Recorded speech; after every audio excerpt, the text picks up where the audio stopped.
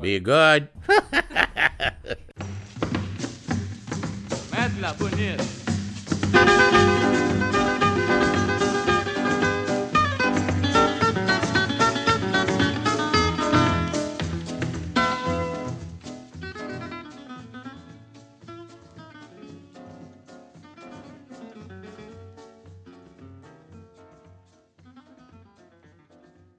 You might be out there right now wondering to yourself, is this podcast just gonna now be about this dude and his health problems and his sort of typical American childhood?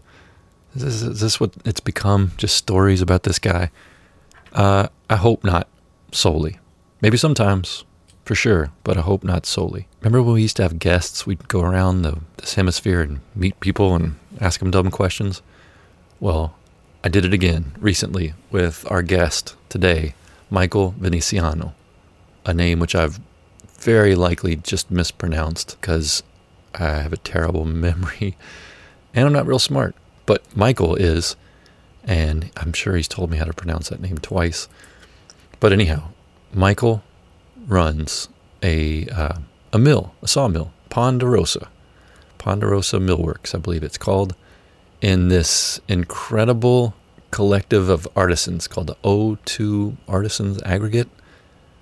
Anyhow, I will put links up on our website, mtp.dog, and you can look at everything that Michael's up to, his Instagram, the website to the Artist Aggregate. If you're anywhere near the Bay Area, you should definitely go check it out. People making sake, there's really good food. The people making biofuel and pet food and soap and incredible crafters and makers and creative people in this really interesting environment, which we'll talk about in this podcast that you're about to hear. But it was a pleasure to be back in a recorded conversation with somebody. I've really missed being able to do this with people and to connect with new people. I'm very grateful to Dr. Uncle Chris Ryan for making this meeting happen. That's coming up here in just a second. I'll give you a brief update. Tiffany and I are doing all right. She's got a new job. She can actually walk to work from where we live. We actually live together again, which we had not done for 6 months. But now she's back here living with me. I live with her. Pele lives with us, or maybe we live with him. I think he might feel like we live with him. He sort of feels like he's in charge. But yeah, there's a lot of good stuff on the horizon. We got some big moves coming up that I will tell you about soon when I know more. But one of the things tripping me up at the moment is my health. If you listen to the podcast regularly, you will know that I've had some health challenges, a stroke and some surgeries. And anyhow, one of the expected outcomes or anticipated outcomes of this most recent surgery, oddball arrhythmias in my heart can arise. So I found myself last Thursday just suddenly in atrial fibrillation. And my heart was just beating like a shitty old car engine running, out of time. I don't know how else to put it other than to say I felt fucked up. I was out of breath, brushing my teeth. I was extremely tired. I had to go to the emergency room where I hoped to be like cardioverted, which means they electrocute you out of that rhythm and put you back into normal sinus rhythm. That did not happen. I was prescribed a bunch of medications, which I feel like that's just kind of spiraled entirely out of my control at this point. I'm on all kinds of shit. Whereas before I just took vitamins, But anyhow, the medications kicked in on Monday evening, suddenly. Just after 5 days of being in that rhythm, I was suddenly out of it. They were going to stick a tube down my throat and look inside my heart and make sure I didn't have a clot and then shock me out of the rhythm. I didn't have to do it.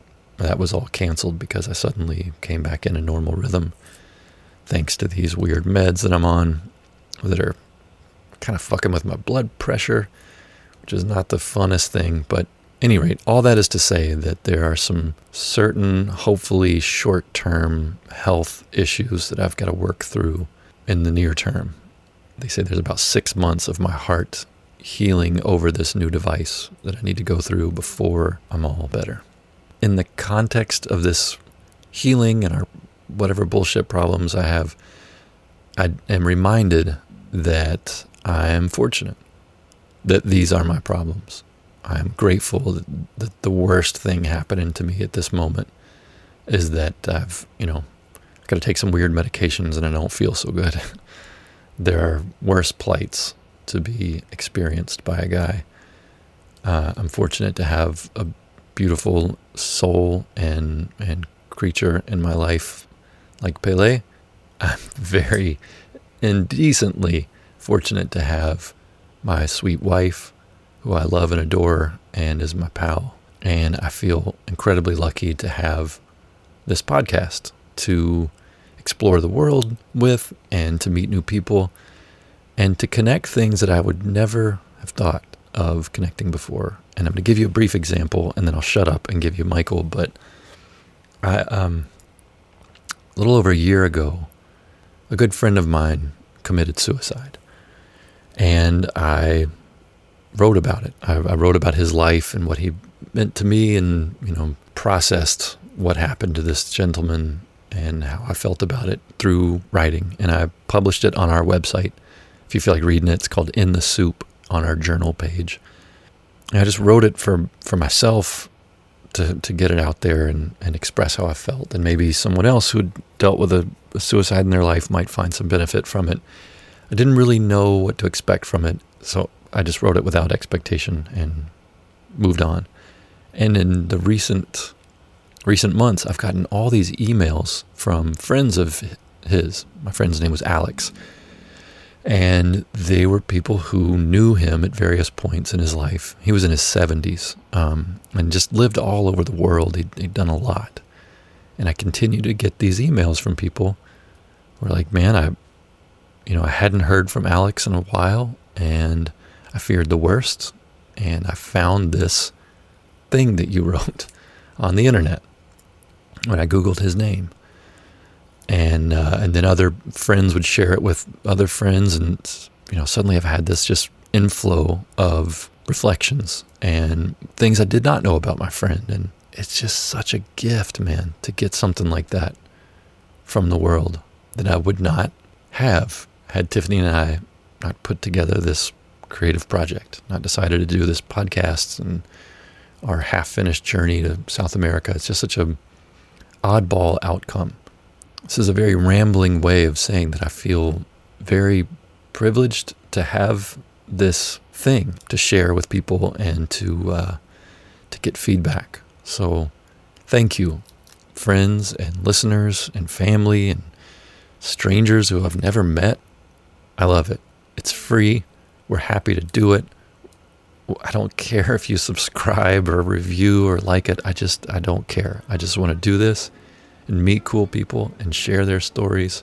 There are other podcasts out there, people who need your support, that you can give them money and get something great out of it. I'm all for it. But this one, it's on the house. So thank you. I feel like I get the better end of this deal. Until next time, keep doing fun and interesting things. Feel free to tell us about them if you feel like it. mtp.dog/contact.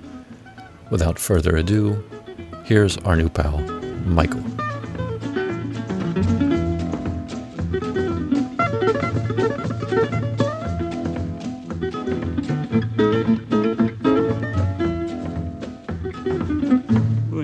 You and I met 3-4 weeks ago through Dr. Uncle Chris Ryan, who has connected us. Right. And there are a number of things that I want to talk to you about today, not the least of which is the place where we are. So if you at some point feel like the conversation's wrapping up and we have not talked about the place where we're sitting, we got to get there. You just interrupt me. Interrupt yourself. I'm letting you lead the way, but I'm happy to go into detail. Well, we'll get there. But I think it's important before we do get there, I do want to talk to you about how you got here, because you are not, as they say down south, a spring chicken. You're a full-grown man. Yeah. You've gone a lot of different directions in your life. I guess it's better to start really at the beginning of my experience in what I guess you could call the green industry. We were very poor. My mother and father split up when I was 3. My mother moved to Berkeley from New York, from Italian neighborhood in Brooklyn. and she was struggling to make ends meet. So we were on welfare, and we didn't have allowance. So the way my mom would kind of give us a little money is if we did chores. So she would make a list of chores, and she would say 10 cents for sweeping the hall, 15 cents for the living room, 30 cents for the bathroom, and then 50 cents for mowing the lawn. And I, of course, went straight for the lawn because there's the biggest payoff. And so effort to reward. And very early something clicked. I was like, wow, I can do this thing and I can make money. I can earn money doing it. And so I just couldn't wait for that grass to grow because I wanted to keep mowing it, and I did as many chores as I can. Of course, I spent it all. I was 12. I went down the street and got candy. I blew it, but that wasn't the point. The point was I was earning money. And I actually kept at it. And a neighbor said, hey, what about my lawn? And I mowed that guy's lawn for $5, which was amazing amount of money at the time. And then another neighbor. And then I just started pushing the mower door to door when I was about 14. And I just started knocking on doors and asking people if they wanted me to mow their lawn. And here's this little kid trying to hustle some work, and they were very receptive. So I had almost like an 8-block territory in every direction that I just would push the mower. I'd have the rake and the broom and the bag of hefty bags, and that's what I did. And by the time I was 17, I was able to afford a beater truck, and I got a little Chevy with beat down truck. It was a horrible truck. In fact, it was breaking down all the time, but I had a truck. Yeah. And I was painting plywood signs on the side that said, Mike's Hauling and Landscape Business. And somebody pulled up in a pickup and said, hey, I need some help down the street cleaning up this job. So he wrangled me over there, and it was the owner of Ponderosa Tree Service, which is the company that I've been working for or owning since that was like 1983, I guess, when that happened. And I worked there and then ended up buying the company in 1991. So I really just dove right into trees and tree work and made it my life. And only just retired from that like about 3 years ago when I sold the company and graduated to just milling logs and making furniture. So. Yeah. And they still bring you their logs. Right. When I sold the company, part of the deal was I still get all the logs. Yeah. And one of the guys that I used to sell some of the premium logs to was the guy that owns the property we're on right now. He would buy these logs from me, and he would make these amazing traditional Japanese homes out of them. Mm-hmm. And I feel like I should have figured out the value of this wood so many years ago because I've cut down hundreds of thousands of trees. My life, my company, when the time I retired, I had 25 employees, and I just felt like I was no longer happy doing it. And I had started doing the milling, and I found a lot of personal joy in making beautiful things. And it didn't hurt that it was actually even more profitable than running this giant, cumbersome, stressful company. Yeah. So I was able to sell my company, which I never thought I'd be able to do, and sort of graduate into this. And so that's how I got here. So you've been in Berkeley and in Oakland your whole life. I mean, I assume you've traveled. You've got the vibe of somebody who's done a lot of traveling and have worked elsewhere, but your life has been built here. Yeah, I used to just promise to take 2 international trips a year, and up until the time I got married and had a child, that I did. I would just fly somewhere, lay on a beach, snorkel, trek, whatever, you name it, right, 2 times a year for 2 weeks at a pop, and that was how I would recharge and get back into the swing of things. And so I've gone some places. Yeah. Sorry to jump back to the tree thing, man, but like I was talking to you earlier about this. Like, I spent the day planting trees. A neighbor bought 6 laurels, and I had a buddy come help me. And it's just such gratifying work to like work the dirt. Just fortunately it's rained recently, so the dirt wasn't like this hard clay that we can normally get around here. we busted it down. You're hauling dirt out, dig these huge holes, and you plant these young trees. They're maybe 10 years old, if that much, And as I'm planting them, I'm thinking, I'm going to go talk to Michael tonight, a man who has made his living on taking down trees that were either dangerous or dead or damaged or in the way, whatever they were. And I'm thinking about the stuff that you make with those trees, the things that I depend upon that are tree based. I mean, not even just, obviously wooden object, but things that are rendered from tree material, like chemicals. And you gave me soap that's made from trees. There's so much tree stuff, paper, that as I'm planting these things, thinking about coming to talk to you, it's like, man, this little guy here that I'm putting in the ground, what sort of weird journey is it going to go on and hardly ever leave this place? For its whole life cycle, it's going to be in this one spot, and then who knows what's going to happen to it after. Did that sort of thing ever fuck with you or get in your brain? I'm cutting down this tree, how old it is. You're an arborist, are you not? Yeah. When you would count the rings and look how big and old a tree was, did that sort of thing? Well, I feel like I have sort of a karmic connection with trees, and I love trees, and yet I do. I'm personally responsible for cutting down, I don't know, hundreds of thousands of trees, because I did it all my life, and I had big crews, and every day we went out and did this. And when I'm looking at a tree that I think is really nice, and the customer wants me to cut the tree down because it's dropping leaves on the patio, I do everything I can to discourage that from happening.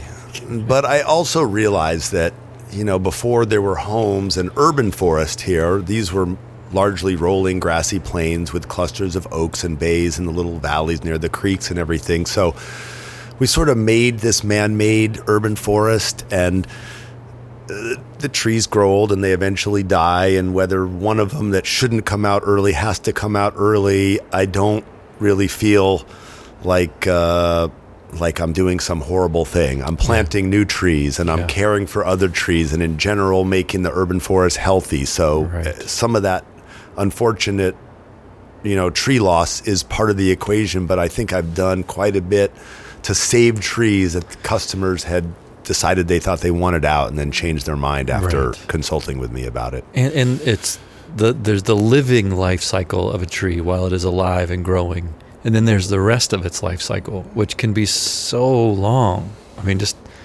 I was thinking today, we were looking at the house where I'm staying.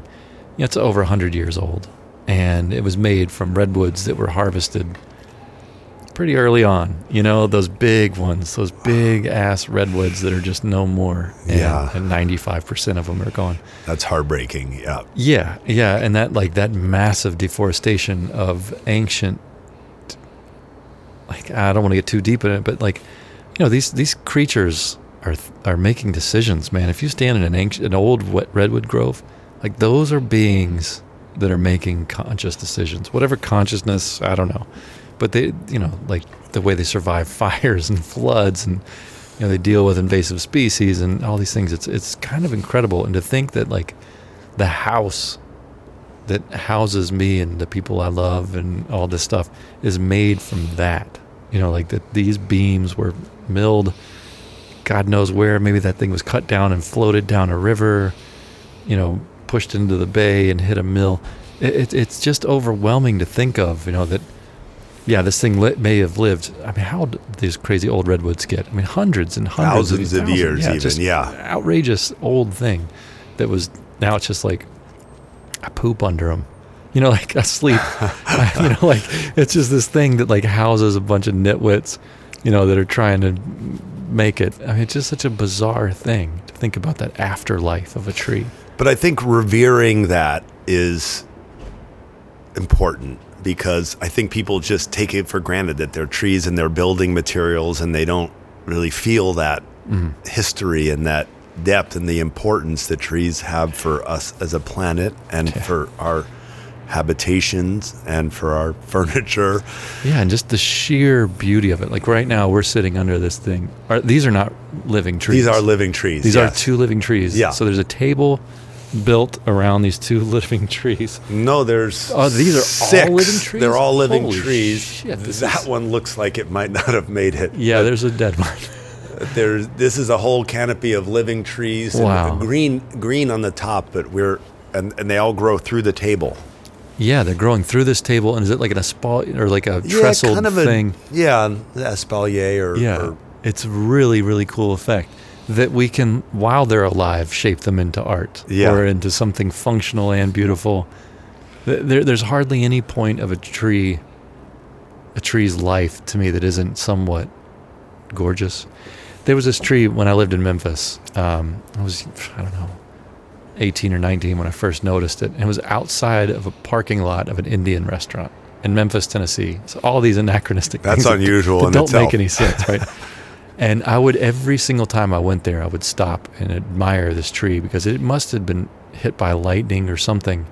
It was so gnarled and burned out and scooped and hollowed out, but it was still alive. It had like a branch, from the main trunk that went up to a single, branch, and that branch did everything it could. I mean, it put out this crazy display of leaves. It was just, I was like, how in the hell? I mean, it looked like half a tree, and it was still alive and still trying to they're amazing. Throw seeds and make a life for itself. What? Or a sprout will emerge from a little crack in a rock and force it open. And, these trees, the roots, they just cannot be denied. They're just so strong, and they're going to succeed.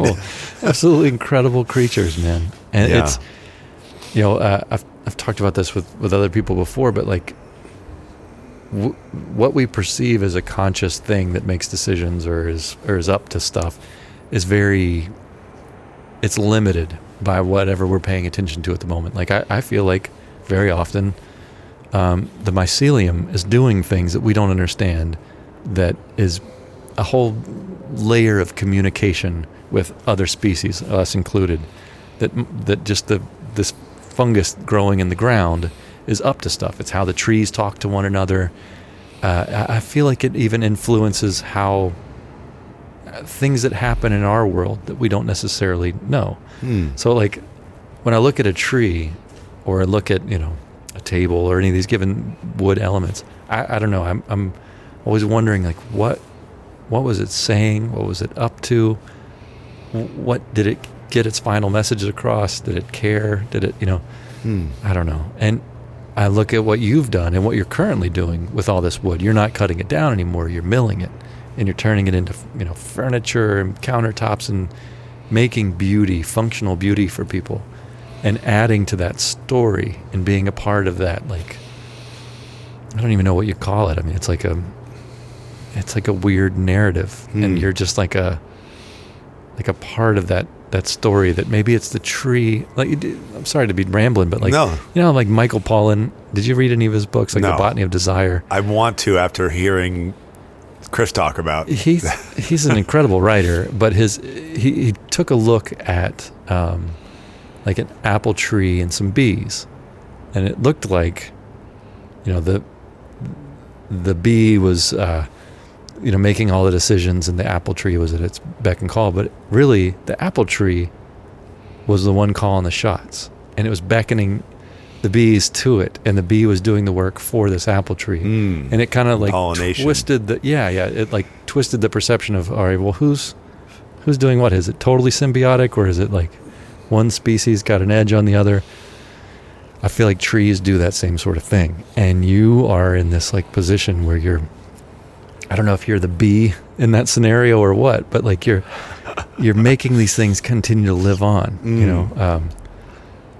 I don't know. I'm maybe overly aggrandizing the scope of the work, but I feel like it's such a cool thing to be able to do. That shelter, art, functional stuff coming from these living beings that are just among us and creating the air that we breathe and making our planet habitable. I feel so incredibly grateful that I get to do that. I mean, I will take a log, and most times it's a log that nobody else wants. I mean, there are other sawyers around that they want the walnut trees and the elm trees and the maple and the really high-end hardwoods.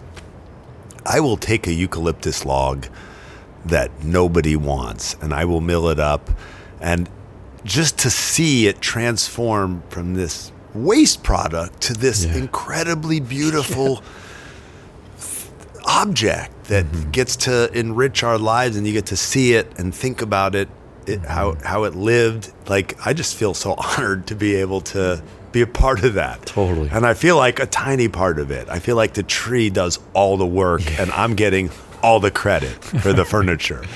I've seen your hands, Ben. You do plenty of work. You do plenty of physical. This is a real physical work. Like, if you're listening and you've never seen a sawmill or anyone operate one, just you've put me on this like weird YouTube rabbit hole of like sawmills and shit.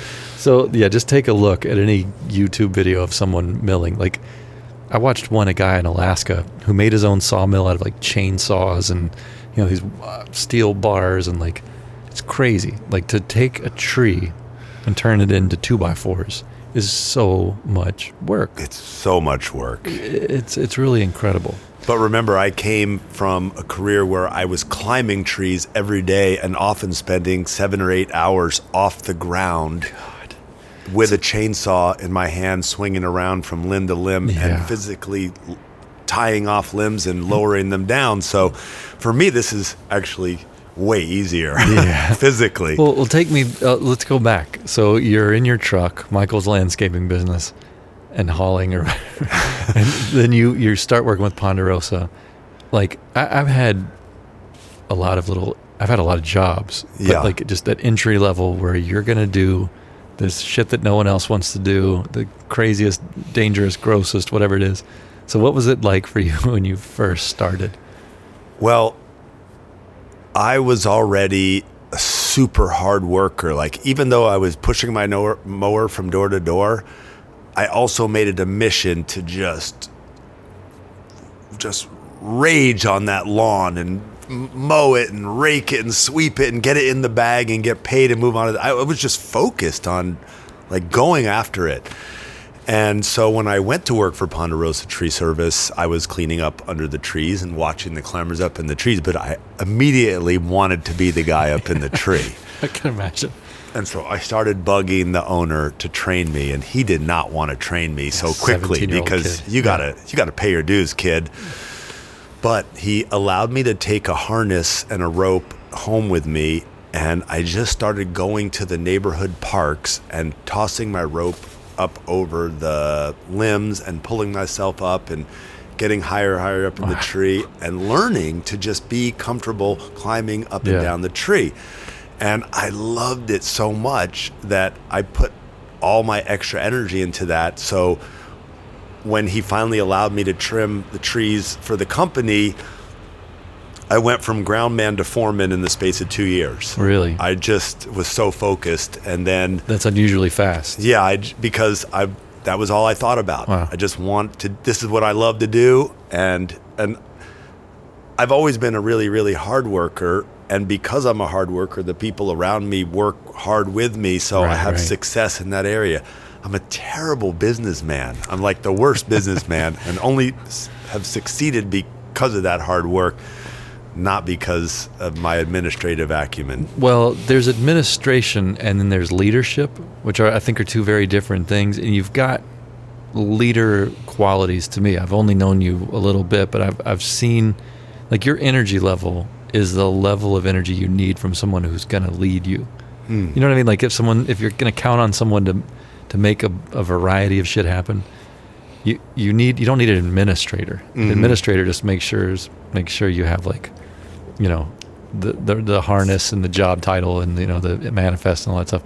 But a leader is going to make sure that we get it done, we clean it up correctly, everybody's safe. You know, like, you've got those kind of qualities. I can tell right away. I think it's just because I love doing it, and I still love working really hard. I walk in the door from work every day covered from head to toe with sap and dirt and soot and, go straight for the shower. And I, get up and do it again every day, pretty much every day. I mean, that's to me the sign of loving a gig, is that you'll just do it over and over and over again. And like last week, I was meant to come and interview. I hate saying interview. I was going to come hang out with you last week, and I felt like shit. I just felt terrible. And I didn't want to, I literally did not leave I think I went outside to walk Pele at one point in the day, and then never left the house again. Like I never went back outside. That shitty. But like, I was thinking about, I mean, I've worked for myself a lot. I still kind of work for myself. And that, like, the drive that you feel to do your own thing. Like, I'm laying there with this headache thinking, oh my God, I don't want to go anywhere. But like, there were days when I felt like that, and I would. Yeah. I would go out, and I'd go to my shop, and I would work. Like even though I felt shitty, even though I was like not feeling right, like, I know I got to get this done. There's no one else pressuring you. It's just you, Yeah. But you're going to do it. Well, one of the lines I love to quote, and I can't remember how long ago I heard it, but it still rings true. Entrepreneurs are the only class of people that are willing to work 80 hours a week to avoid working 40. And that's it. I've always wanted my freedom, so I was willing to just go after it, and then hopefully take some time off and, have the freedom to do that. Yeah. I mean, you've certainly got a lot of freedom, even though, you're here a lot in this building. You have guys that work for you now. How many guys work with you now at the mill? I have 6 employees right now. Full time? 5 of them are full time. Wow. 1 of them is part time. Wow. That's cool. That's another crazy thing to think about. It's a drop down, though, from 25. When you have 25, there's so many interpersonal problems that you have to spend a lot of time dealing with that, and we don't have that here. The part of, like, I always had, like, when I had my small business, everybody was, like, kind of a gig worker. That sounds really slumlordish and shitty of me, but they all had full-time jobs. But on the weekend, I would pay them cash. They would come in, 1099, And I was never responsible for anybody else's income but my own. And there's something about, like, it's analogous to that life cycle of the tree, that, like, you're not just responsible for your own thing. You're helping someone else put food on their table and pay their rent and do the things they want to do and have their freedom. That's a really cool thing and a heavy responsibility. Even though it's just 5 or 6 people, it's still like. But they're kind of like they kind of become family when you work that closely with them. And if they having trouble a month and they need a big advance, or their truck broke down, need to buy a new truck, I've always been there to help them, or, and I feel like that's how we do it. We do it together. And so if the company's doing really well, then I can give bonuses to everybody because the company's doing really well. If it's struggling, I'm trying to do everything I can not to lay anybody off. We work it out. Yeah, I mean, you were just telling me when we first sat down here to a delicious pizza. Yeah. Thank you. Thank you. What is it? Spinning Dough? Spinning Dough Pizza in Oakland. I'm going to go back. So I was watching that guy, one guy by himself, making pies, taking orders, doing everything. He's struggling. If you're listening to this sometime in the future, presumably we've survived the pandemic of 2020, but we're in the middle of it right now. I don't even know if this is the middle. I don't know what part of it is, but might be the beginning for all we know. Yeah. Like your intestines are really long, but eventually you hit the asshole. I don't know which direction we're going. We're somewhere being either digested or slowly shit out of this terrible pandemic. But you were talking to me about your woes with, and your worries with, like, paying your employees and keeping them on deck, even though that the economy, things have slowed down and there's not nearly the demand at the moment for what you guys are doing. Yeah. But you've dug in and you're still taking care of those guys. That's really hip. I mean, fortunately, because we make lumber in addition to just furniture wood, we're classified as an essential business, so we've been allowed to stay open. But imagine all the people who are not in that classification and are really struggling right now. Like, I don't know what this country is going to look like 6 months from now when, our leaders don't take care of them. I just don't know what it's going to look like. It's scary. Well, you've been in government, like local. Is it local or state? Local, government? very, very. It's hard to even call it government. I served as Parks Commissioner for the city of Berkeley in the 90s, and I think I about 8 years. But it's more like a group of people that get together and try to just figure out what's best for the parks and recreation programs. So I don't want to call it government because that's the essence of what government is meant to be. I mean that's an example of it working well and doing the thing that government was meant to do in the first place. Is that's absolutely true. But when you think of government, you think of these two opposing, polar opposite craziness things going on, and we didn't have that. No. Even though there was some of differences in ideology in the different council districts, we had real harmony around the decisions, and we did, I think, a really good job of engaging the community and having meetings that were really fruitful. So that was really rewarding. But what's interesting is I got tired of it because no matter how much energy you put into something and you craft the best solution to a problem or the best legislation for a park, there's still a certain number of people that are just going to think you are evil. Yeah. For deciding that the way you did. You are just the worst. Totally. And that wears you down after a while. Yeah. I did it and I loved it, and it was a great experience. But I wonder, like thinking about that, like Berkeley's Parks and Recs department, right? I would imagine most of those people are fairly passionate, and they see this precious resource, right? They look around at Berkeley and are like, man, this is a special place. Like they go up in the hills and then they see the view, like they're reminded, oh yeah, man, we've got these beautiful parks and these just gorgeous place and intellectuals, and we got to take good care of this, man. So there's like this common goal, right? But if you think about it, at the highest level of government, you've got everything. Like Berkeley's in there, New York's in there, Southern Iowa, Northern Washington, all these beautiful, incredible, precious places are all under your care. And there's I don't ever get the sense in looking at the behavior and the news that come out of my government that anyone holds this as actually precious. Rhetorically, yeah, they say how precious, our nation is, but I don't get the sense that anybody genuinely feels the preciousness of our place. This world, this land, this country. I mean, I think in some ways, government on that level is inherently flawed because on my level, nobody was trying to pay me off to craft legislation favorable to their store that was next to a park like that.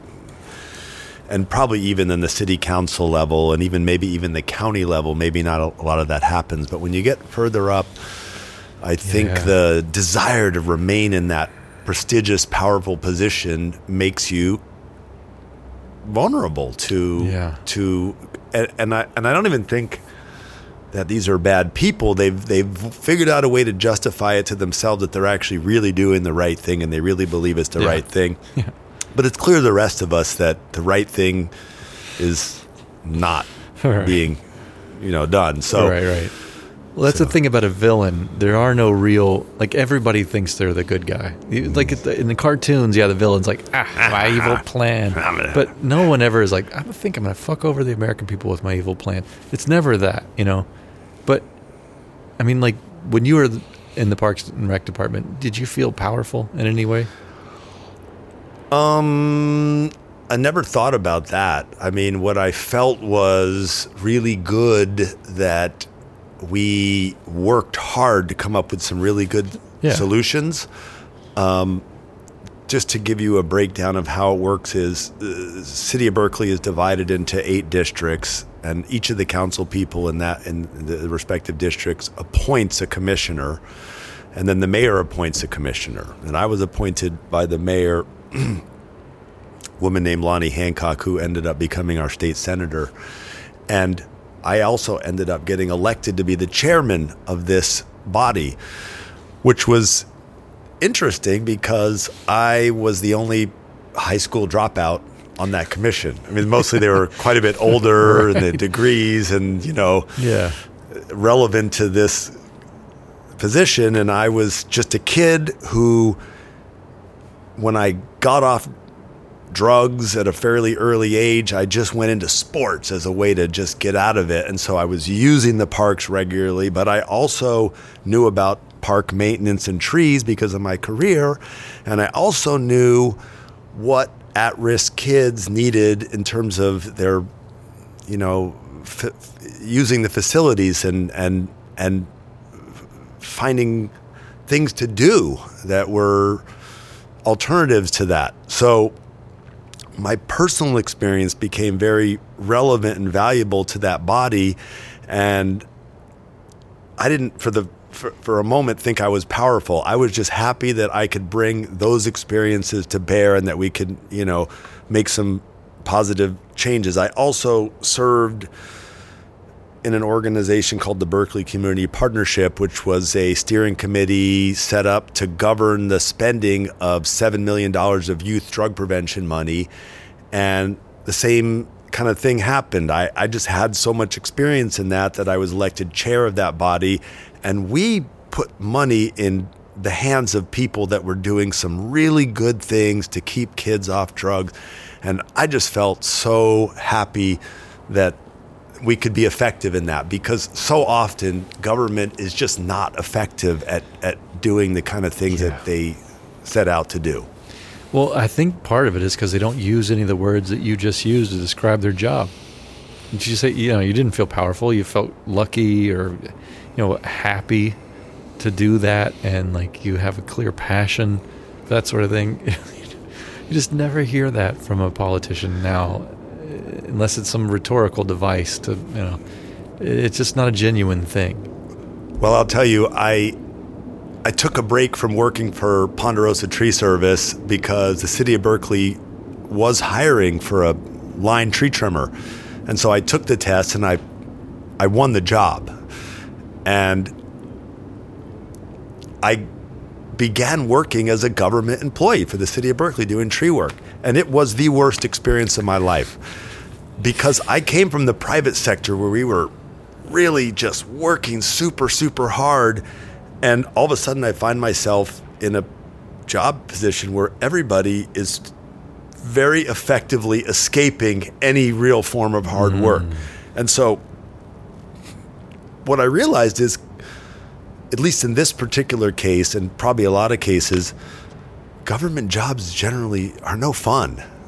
And the bureaucracy that surrounds these things, I just think are just a lot less exciting than a lot of other more rewarding careers. Yeah. So I think when you're just putting the time in and you're getting your benefits and you're living, I just don't think you're motivated to really go the extra mile. In fact, the people that do go the extra mile are usually the people who get bonked on the head. They end up in the private sector. Stay quiet, do what we want you to do, don't make any ripples. So there's some inherent flaw in that. Yeah, we got a lot to work out, man. We got a lot to work out as a thing, as a creature, in the way we govern ourselves. But man, I mean, do you ever go to the DMV and see someone incredibly happy about getting your vehicle registered? Yeah. No. I have encountered some hilarious, sardonic, dickish, like funny dickish people, but no, never have I experienced any joy or passion for car registration. I think I may have seen some perverse joy in fucking you over. Yeah, but I'm almost certain I've seen that, which is like, I get dark humor. I like it. I think it's funny, but it's like not so funny when you're on the other end of it, But yeah, no, there's a lot to work out. But I like your take on it, that you did it, you gave it your all, you tried, and then no matter what happens, somebody is... that's the good thing about one-on-one customer interaction. You can just sort it out. Like, oh, you're unhappy? Well, let's tweak this deal. You're happy now? Okay, on I go. That when you're trying to please, the populace, someone's not gonna like it, And I have this habit of just taking on far too much And then when I've taken on far too much, I can find other things to take on. And right now, one of the things that is important to me is that, my shop is in probably the epicenter of the homeless crisis in California. West Oakland has homeless encampments everywhere, and they're on our street and they're down the street. I mean the size that you'd have to really drive through it to see. It started reminding me of some of the big favelas in Rio, and they were just much nicer than what we have. Wow. And somebody sent me a thing that said they're setting up a homeless advisory commission and that I should consider being a part of the commission. And I talked to some friends and I talked to my mom, and she's like, don't do that. You are going to get immersed in that, and you're going to just like focus on that, and you're going to spend all your energy on that. And you got to be with your family. You have to, other things you have to do. Yeah. And so I wrote them and I said, look, these are my qualifications, and I will consult with you, and I will share all of my knowledge with you, but I don't want to be on the commission. On the board, yeah. I mean, that's the level of self-awareness I think you come to with age. Your ambition when you're young, you're like, I want to be a part, I want to be involved, I want to help, I want to do. But then as you get older, you realize like the highest and best use of your effort, is not just saying yes to everything and to jumping on every board or every project. It's knowing where you can fit in, so that's a level of, I feel like even though you may still want to probably be involved in that, and I don't blame you because it is monumental. I mean, the scope of this crisis is it's heartbreaking to drive through this and see this, what's happening to people. So I know you want to be involved in it, but I feel like you still are involved in your way. I'm in the sense that I mill lumber from trees that people are throwing away, and I'm willing to mill lumber and train people to mill lumber and to make beautiful, respectable, tiny homes that can provide some dignity to people who are living in the most heinous conditions. And we actually sort of proposed a version of this, and the city said, "Oh, that's not code. I'm sorry, we can't do that." And so it's just like, really, you're going to run up and get? So is code a tent that leaks and rodents are getting into? I mean, what's better? Does it have to be code, really, or is this just a lot better? So, in that sense, I think government is working against our interests as a community. But it's such a big problem that nobody really wants to really talk about the solution because there's no good solution. Right. I mean, it's that thing where, like a village, a dignity village. Did you ever hear about that one in Portland? No, but I love that idea. Yeah. There was a guy, I think Jack Tafari or something like that was his name. We had a mutual friend. I think he's since passed away, but I had a friend in Portland who worked with him. And they built a community for the homeless. And there were rules. There was a regulating body. But they just housed people in a way that was dignified. That you weren't sleeping in the street. You weren't shitting wherever you could. You could shit in a place where you could flush it and it would go away. There was a whole... there's so many things that we take for granted in our lives that, the people who live, without a house are just desperate for, would be so much happier with just some... I mean, never mind convenience or comfort, just like, man, I'd like to be able to not shit in the street, But that Dignity Village project and what it can offer people, that's a Band-Aid. Even its highest and best expression of a Dignity Village or something that you build for the homeless. That's putting a Band-Aid on top of something that's bleeding, that it's not just that it's cut open. There's some other thing happening that's causing that bleeding. So it's like, you have to do what you can to put the Band-Aid on. But when you talk about the scope of this project, you could build a tiny house, 10 a day, every day for the next year, and it would not Well, it wouldn't stop people from falling off of wherever they are and into that. I mean, whether it be dealing with some chronic pain and taking prescribed medication and eventually needing so much of that you are hooked and you can't get off, and so you lose your life because of that. Or maybe you're making your way through life, but your car breaks down, so you no longer can get to work and you can't afford to buy a starter, so you're stuck and you lose your job, and next thing you know, you're living in it's like there's so many avenues, so many things, and there's no safety net. The Band-Aid is dignified place to live for someone that ends up in that, but the solution is closer to how to kind of keep people from getting there, and it really goes all the way back to very early childhood and whether there's any nurturing going on. And parents sometimes are working so many hours that they just can't nurture their children, and the children need nurturing, otherwise they act out and they get a little crazy and they do risky things, and so it's a really difficult problem. People feeling isolated. Profoundly difficult problem. Yeah. Because how can we as a society really nurture a child in a family that that doesn't come out and ask for that or need it, and we don't have the ability to do it now anyway. So right. And then it's another tricky thing. You're in West Oakland and you're a white guy, and you've done all right for yourself. You've got a good business. I ran into this in Memphis, Tennessee. I got asked to manage a grant. There's some grant money that the city was doling out, and we were trying to help. I ran a nonprofit organization working in renewable energy, green tech, all that type of stuff. And environmental crises, of which there are many in Memphis, Tennessee. And one of the areas that was just, I thought, egregiously underserved and, disgustingly just overwrought with chemical pollutants and bullshit, just exploited beyond measure, was a very poor community of African American people that live right next to the largest petroleum refiner in the world, as Valero at the time.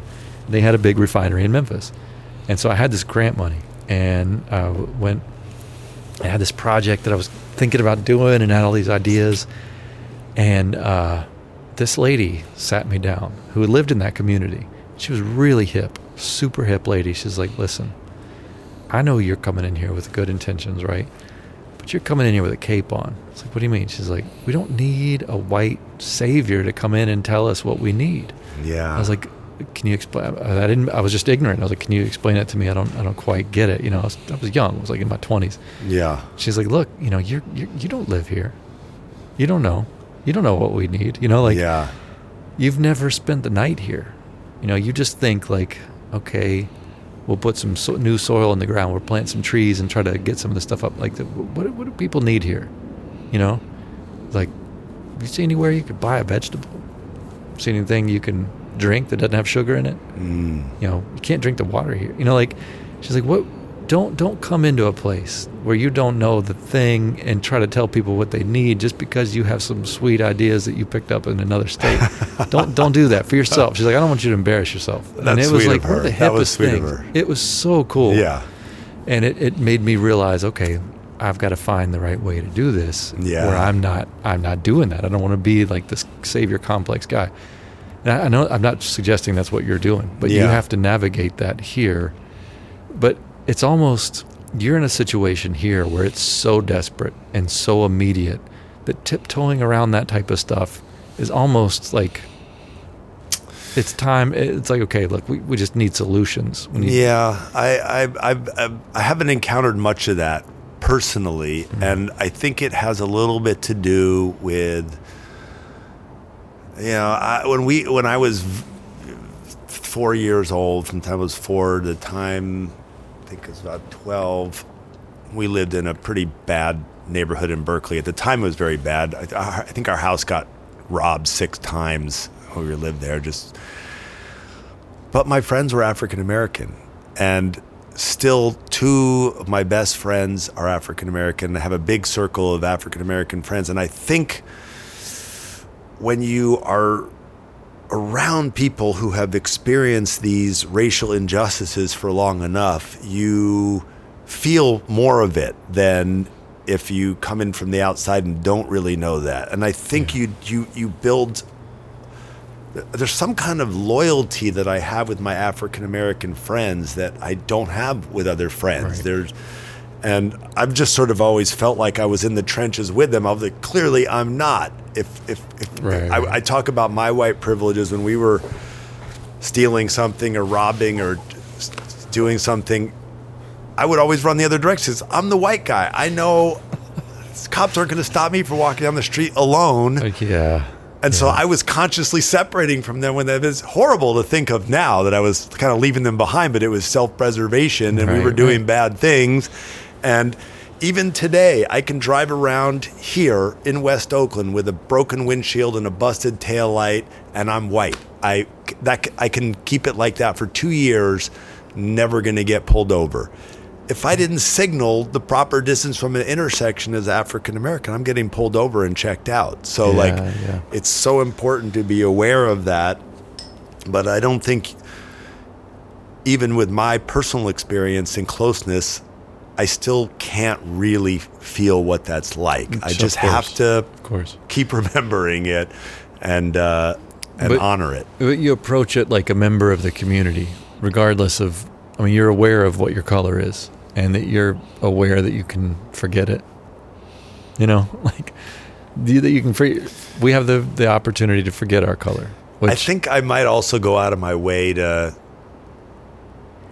tell them that I'm Italian and Sicilian and I'm a Tironi. I work with my hands. You know, this is like, it's kind of a very slightly similar thing. If you're in Italy and you're in northern Italy and you call someone a Tironi, you've just insulted them, like saying the N-word here. But if you're in southern Italy and you're with your friends and you're a Tironi, you're part of that. You're part of the you're like cool. You know. And I don't know if that I just really think plays through here, but I mean, eventually, I'm really hoping color just does not matter anymore. You know, like because there's not like a homogenous white community. Like I am. Every time I hear, like especially recently, I hear people talk about the average Trump voter. They describe me. They're like non-college educated whites. Like, oh God, that's technically I am one of those, but like. I have no interest in voting. You know, like I don't support Donald Trump. I think he's a horrendous pile of dog shit. That's insulting to dog shit. But like that demographic, I land there. You know, like, but I think eventually that should not matter because there's not a homogenous thing of white people. Black people are not homogenous. You know, there's the whole spectrum of expression. We're just human beings, and of course. The culture you grew up in, the community you grew up in, the color of your skin, those have shaped culture and have shaped our world and shaped people's, impressions of themselves and each other. But eventually, it's just got to not matter. Man, I long for that day. I don't know how we get there, but I wear a T-shirt that says "Non-Judgment Day is coming soon." But the truth is. I think we're a long way away from really dealing with that issue. Well, and part of it is like some judgment is a little funny. You know what I mean? Like, if it weren't for judgment, you wouldn't have Larry David. You wouldn't have like certain things that are funny, objectively. I think objectively. But the labels are also, I think, somewhat not so useful. I was just listening to a Joe Rogan podcast with the CEO of Whole Foods, and Joe Rogan asked him, like, why do you think intellectuals have written, disparaging thing about business through the years? And his answer is, well, intellectuals, they spend a lot of money on college and they have all these degrees, and all of a sudden somebody comes up and didn't do all that, and then they attain a massive business success. And so these guys are just jealous. And I'm thinking, well, does going to college make someone an intellectual? I mean, I've read thousands of books. I love books. I read books and I study things, but I dropped out in the 8th grade. So Am I not an intellectual? I'm certainly not jealous of the CEO of Whole Foods and all the money he has. And I still think sometimes businesses pull some bullshit, and do some bad things. So couldn't the reason that people are writing bad things about businesses because business is always not behaving ethically? Isn't that just a slight possibility? Yeah. It's not just jealous intellectuals. And, people tend to, you judge the other. We otherize each other. We're just a tribal creature. Yeah, that's probably true. How many different cultures have called themselves like the human or the human being or the real people, like the name of their tribe? That's what the meaning is. Like, we're the people, and then anybody who isn't one of us is, well, they're not one of us. I think that's like an old thing that's in our code as a creature, that we band together and we make these little associations, and we do it unconsciously with things like non-college educated whites or whatever it is that you identify with, like intellectuals or non-intellectual, whatever it is that you identify with. You just otherize the things that don't fall in there. So you think that's a human trait rather than maybe a negative byproduct of civilization and social structure? I think it is our social structure undermining and exploiting that natural predilection towards banding together. You know what I mean? It's not like it's overtaken us because it overpowered us.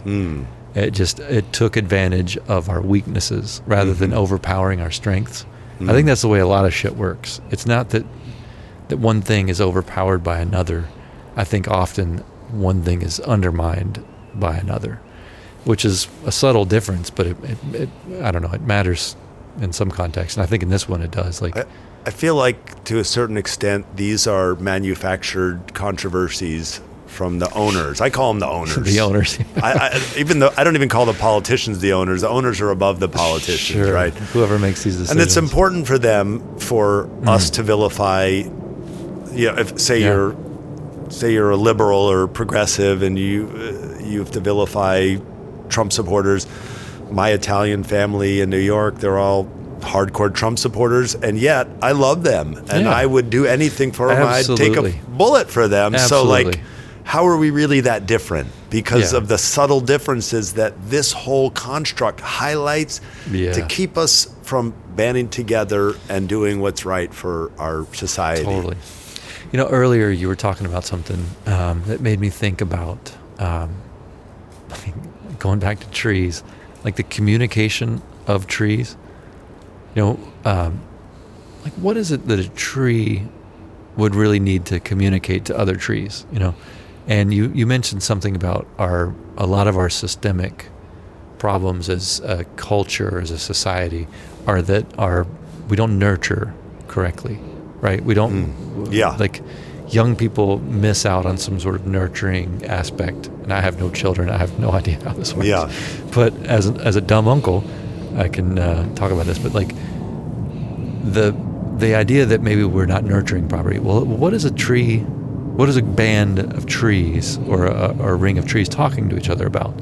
Like if one is nutrient deficient, well, they can, through the mycelium, make sure that the tree that is nutrient deficient gets a little bit extra, right? They can nurture, and that whatever that dialogue is between these creatures is about that, right? Yes. I would imagine. I have no idea. Please forgive me if you're listening in, tree, but I mean no harm.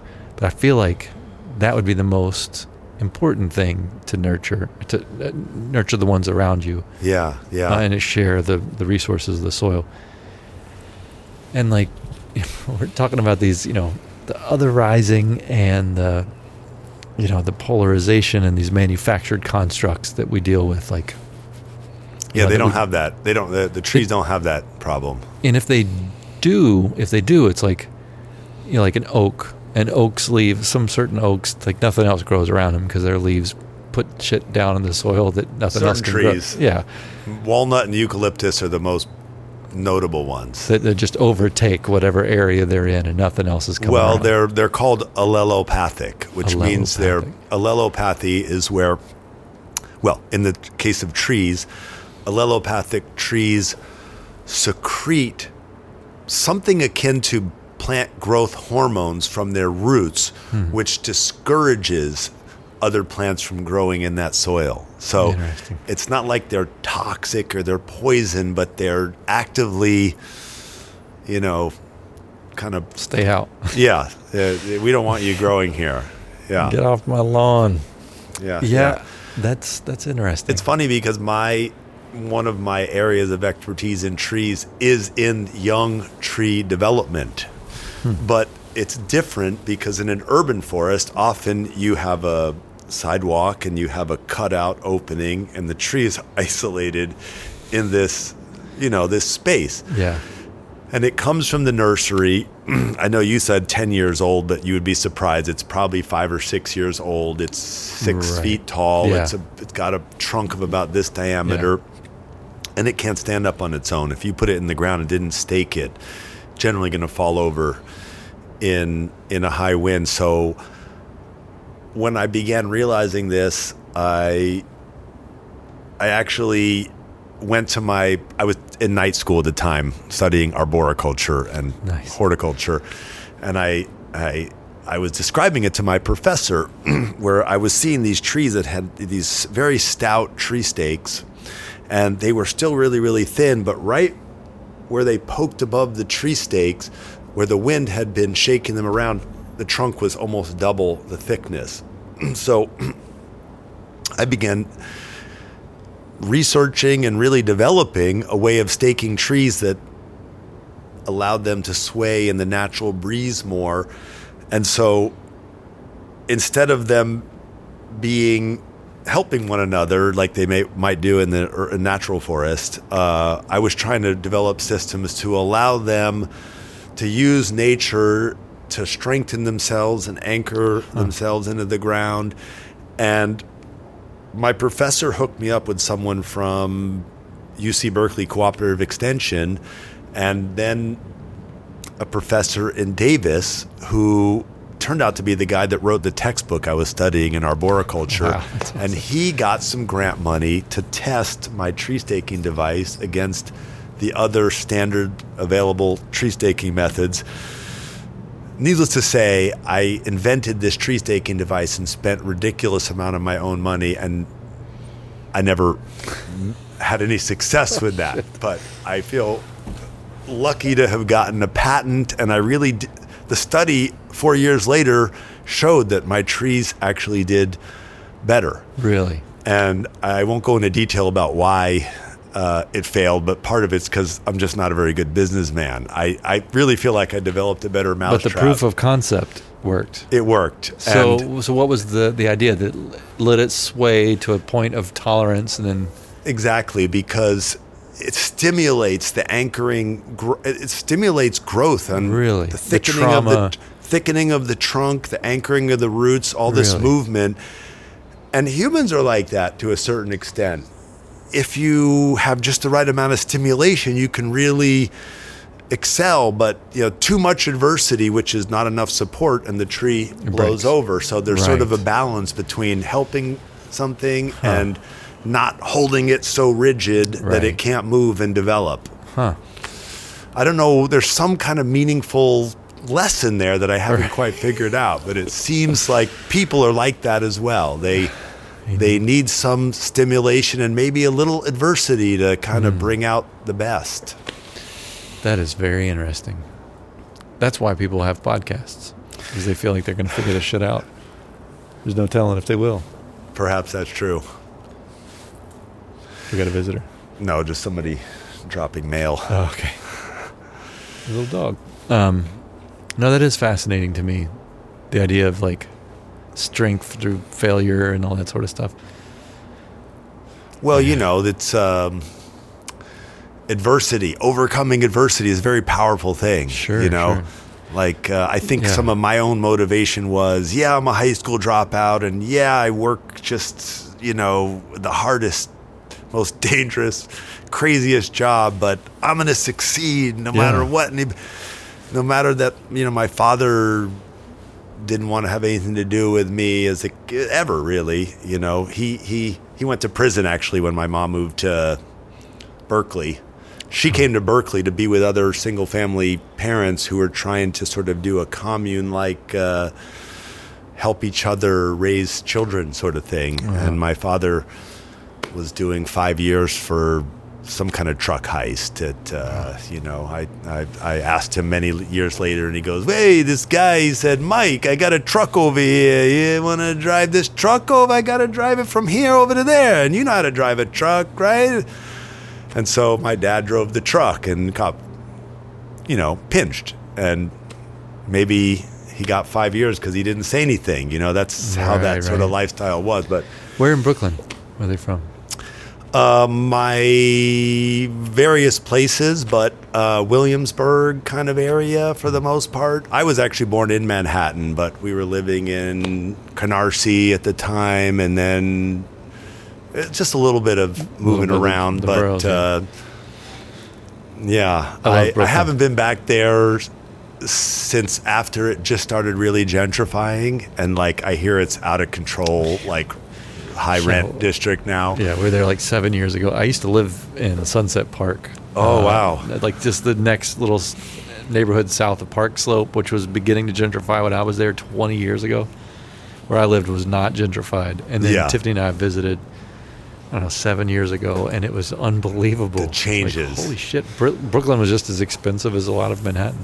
Yeah, and wild. Actually there's some parallels to West Oakland. I was going to say, you're watching that happen. Yeah, it's still funky and cool right now, but the condos are popping up and the hoity-toity restaurants are starting to pop up. Speaking of which, where we are sitting right now, which we have not talked about yet. Yes, that was a good lead-in. Is a sort of thing that all right, well, so just tell me, what's the name of this place where we're sitting? So we are sitting in essentially a full city block, sparing a row of houses or businesses on one of the side streets that is called O2 Artisans Aggregate. And it's sort of a clumsy name. And the reason it's called O2 is because before it became this funky little craft people workshop kind of zone, it was an oxygen factory. And so there was commercial oxygen, and it must have been a huge plant because the tanks that are still on site are gigantic. Yeah. And they were using the whole facility. And again, it's like a whole city block. Yeah. And my mentor, the guy that built this space here and that started this little community, is a Japanese woodworker who at the time was doing a very big building project for a billionaire who will remain unnamed. But the site was primarily used as a staging ground for all these giant timber frame Japanese style mortise and tenon beams to build these gorgeous traditional Japanese homes in a nearby 10-acre compound. And I think it was just so much space that he just started renting out parts of it to other people. And at the time, it was just blue-collar workers, plumbers, welders, craftspeople. But the place has sort of evolved into this eclectic mix of different tradespeople, and we're right in the process of sort of formalizing a community that I'm not sure if it's going to be a nonprofit or a collective or a cooperative or whatever the structure is going to be, but the intent is to keep this as an affordable place for makers and craftspeople and food makers and you name it, to be able to work despite the fact that, the property values are soaring around and things are changing so quickly. So stone's throw from where we have someone doing, welding and metal fabrication and woodworking, and even one of the businesses on our zone here makes edible snacks out of crickets.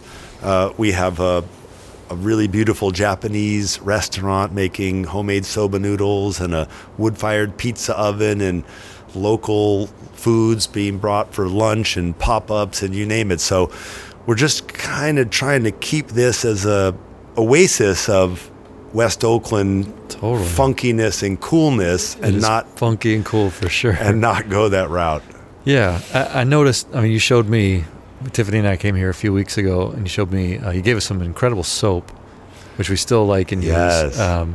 Made from wood ash or like what? No, sawdust. what they do is they come to our job sites where we're cutting trees with their own brush chipper, and they grind up the cedar or redwood or pine or whatever. They put it in these giant vats, and they steam it until all the moisture comes out of the foliage, and a thin layer of really high concentrated tree oil, Yeah. which they use to scent their amazing soaps and lotions So and good. perfumes and candles and Yeah. you name it. Yeah. So we saw that. We saw people making sake. We saw a guy making biofuel and converting diesel engines to run on cooking oil, close to my heart. Saw a guy making dog food or like pet food additives. We've seen compost operations, gardening operations, lots of restaurants. And in your place, which is, I think, is probably the larger of the operations here, where you're milling all this stuff and making things that people could turn into furniture and cabinetry and countertops in their houses. Yeah. So it is a very, very cool place that from the street, if you just looked at it as you're driving by, it looks abandoned. Yeah. It doesn't look like it's functioning, but when you come in, it's like clearly. It makes me think about like the modern ruin. I spent some time in Bombay Beach, which is near the Salton Sea, with a guy named Tao Ruspoli and a couple of his friends, who have like. Do you know about the Salton Sea? I know of it.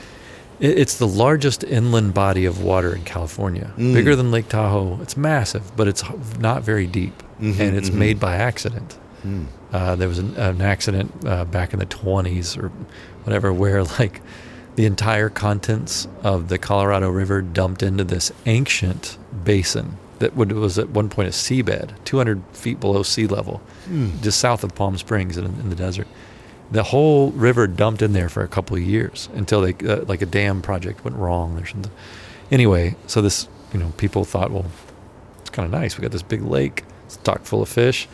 Let's make it Palm Springs, but with water. And they, the Beach Boys would play there. Once it got developed, it was swinging, hip, cool place. But then, of course, it failed because there was no water coming into it. It just got stagnant. The only water that did come in was like agricultural runoff, and you'd have these fish die-offs of like 10,000 fish in a day. Everywhere. I mean, just like it reeked. I think I drove by. It's smelly now, isn't it? It certainly can be. There are some days when it's just horrendous. But all these communities that were there, these big, gridded out places that were, there were bars and restaurants and homes and things. That's still there, and crumbling in decay of its previous, magnificence. But what's happening now is all these artists, and because it's such a cool backdrop, you know what I mean? Even just like your casual Instagram model wants to go there and photograph herself grinning relentlessly into this, this decay. But the bigger picture is that all these like creatives and people who make stuff and try to do creative shit have found these ruins to build upon because it's such a hip canvas, And that, I think, is this. Like this canvas is really, you've got a lot of freedom here. You have a tremendous amount of freedom. Yeah. You have something that's otherwise like the trees that you're dealing with would be trash. That you're building into something functional and beautiful and useful. And my friend Tao, he's Italian, and was talking about the sheer arrogance of anybody who's going to go to like Rome and be an architect. Like how arrogant do you have to be to you're among these ancient, beautiful, incredible buildings and you're going to like design buildings. Come on. He's like, but in a place like America, or especially in like the Salton Sea, you've got this blank canvas upon which you can paint, and you can be bold and do these things without, being under the weight of the incredible shit that's been built before you. Yeah. And I feel like you're doing that here, even though the oxygen plant, I'm sure, was a monumental task to make that business and sell oxygen to hospitals and whatever. They had a big thing happening here, but when that finally shrank instead of turning into a ghost town, this thing is, I mean, you're employing 5-6 people and yourself, and you've got all this other stuff happening. I mean, we're in such a unique environment in this moment. I know you're here all the time, but like, you and I sitting in this room, you're flanked by bonsai trees behind you. Yeah. Like, you know, I mean, like everything here is wood and cool and handmade and like in the seat of a ruin. And that gives me some kind of weird, perverse hope. Not optimism, but hope for whatever's going to come after all this corona, our own degradation of our environment and our stupid bickering amongst each other of, you know, things that seem unsolvable, and God forbid this homeless crisis. There does seem to be something hopeful about this place, and that you can take ruins and give them some other kind of life. Yeah, I mean, I call it the playground because we come down here and we work, but we're having fun, and everybody on this property is doing some cool stuff. So we're all socializing and sharing our ideas and equipment and resources and waste byproducts, and yet the planning is more like a Fellini movie than some kind of like planned, like, you know, you've got this incredible Japanese structure next to a modified shipping container that's somebody's like brewing illegal spirits in or something, and you know, it's it runs the gamut. Yeah, man. Well, look, I know you've got other stuff to do. You're kind to talk to me for all this many. It's been a pleasure, really. Many minutes. But how can people find out more about this place where we are right now? The O2. So O2AA.com is O2AA.com is the easiest way. Just like to O or zero. O is in oxygen. O2. Yeah. O2AA, and that lists all most of the businesses. We haven't updated it. There's probably 3 or 4 new craftspeople that have moved in that haven't. Maybe closer to 10. I mean, we're growing with a lot of new little tiny craftspeople popping in here. But the website gives you the overview and says some nice things about what we do and lists the businesses. And my company is Ponderosa Millworks, which is an offshoot from my tree service. And we do just mill logs and sell slabs, but we also make fine furniture. So but mostly just because someone comes in and buys a slab and tells us how they want it finished. So it's really very targeted custom furniture for the individual, or shelves or counters or benches and anything else we can make out of wood. We give it a go. Well, man, I'm enamored of what you've done and what you're doing. I'm looking forward to learning from you. I know we've talked about like kayaking and woodworking and all these things that we've got some intersecting interests. So when you're feeling more spry, you gotta come here, and kayaking is probably a good thing to do. It's not super high energy, but you definitely need to be well. Yeah, I got to get my shit together. I'm working on that, man. Well, day by your day body thing. will take care of it. Look, man, just planting trees all day, that ain't easy. Yeah. I feel good having, worked myself. But you've got good karma for doing that, so. Well, thanks, man. We'll continue another time. All right. Thank you very much.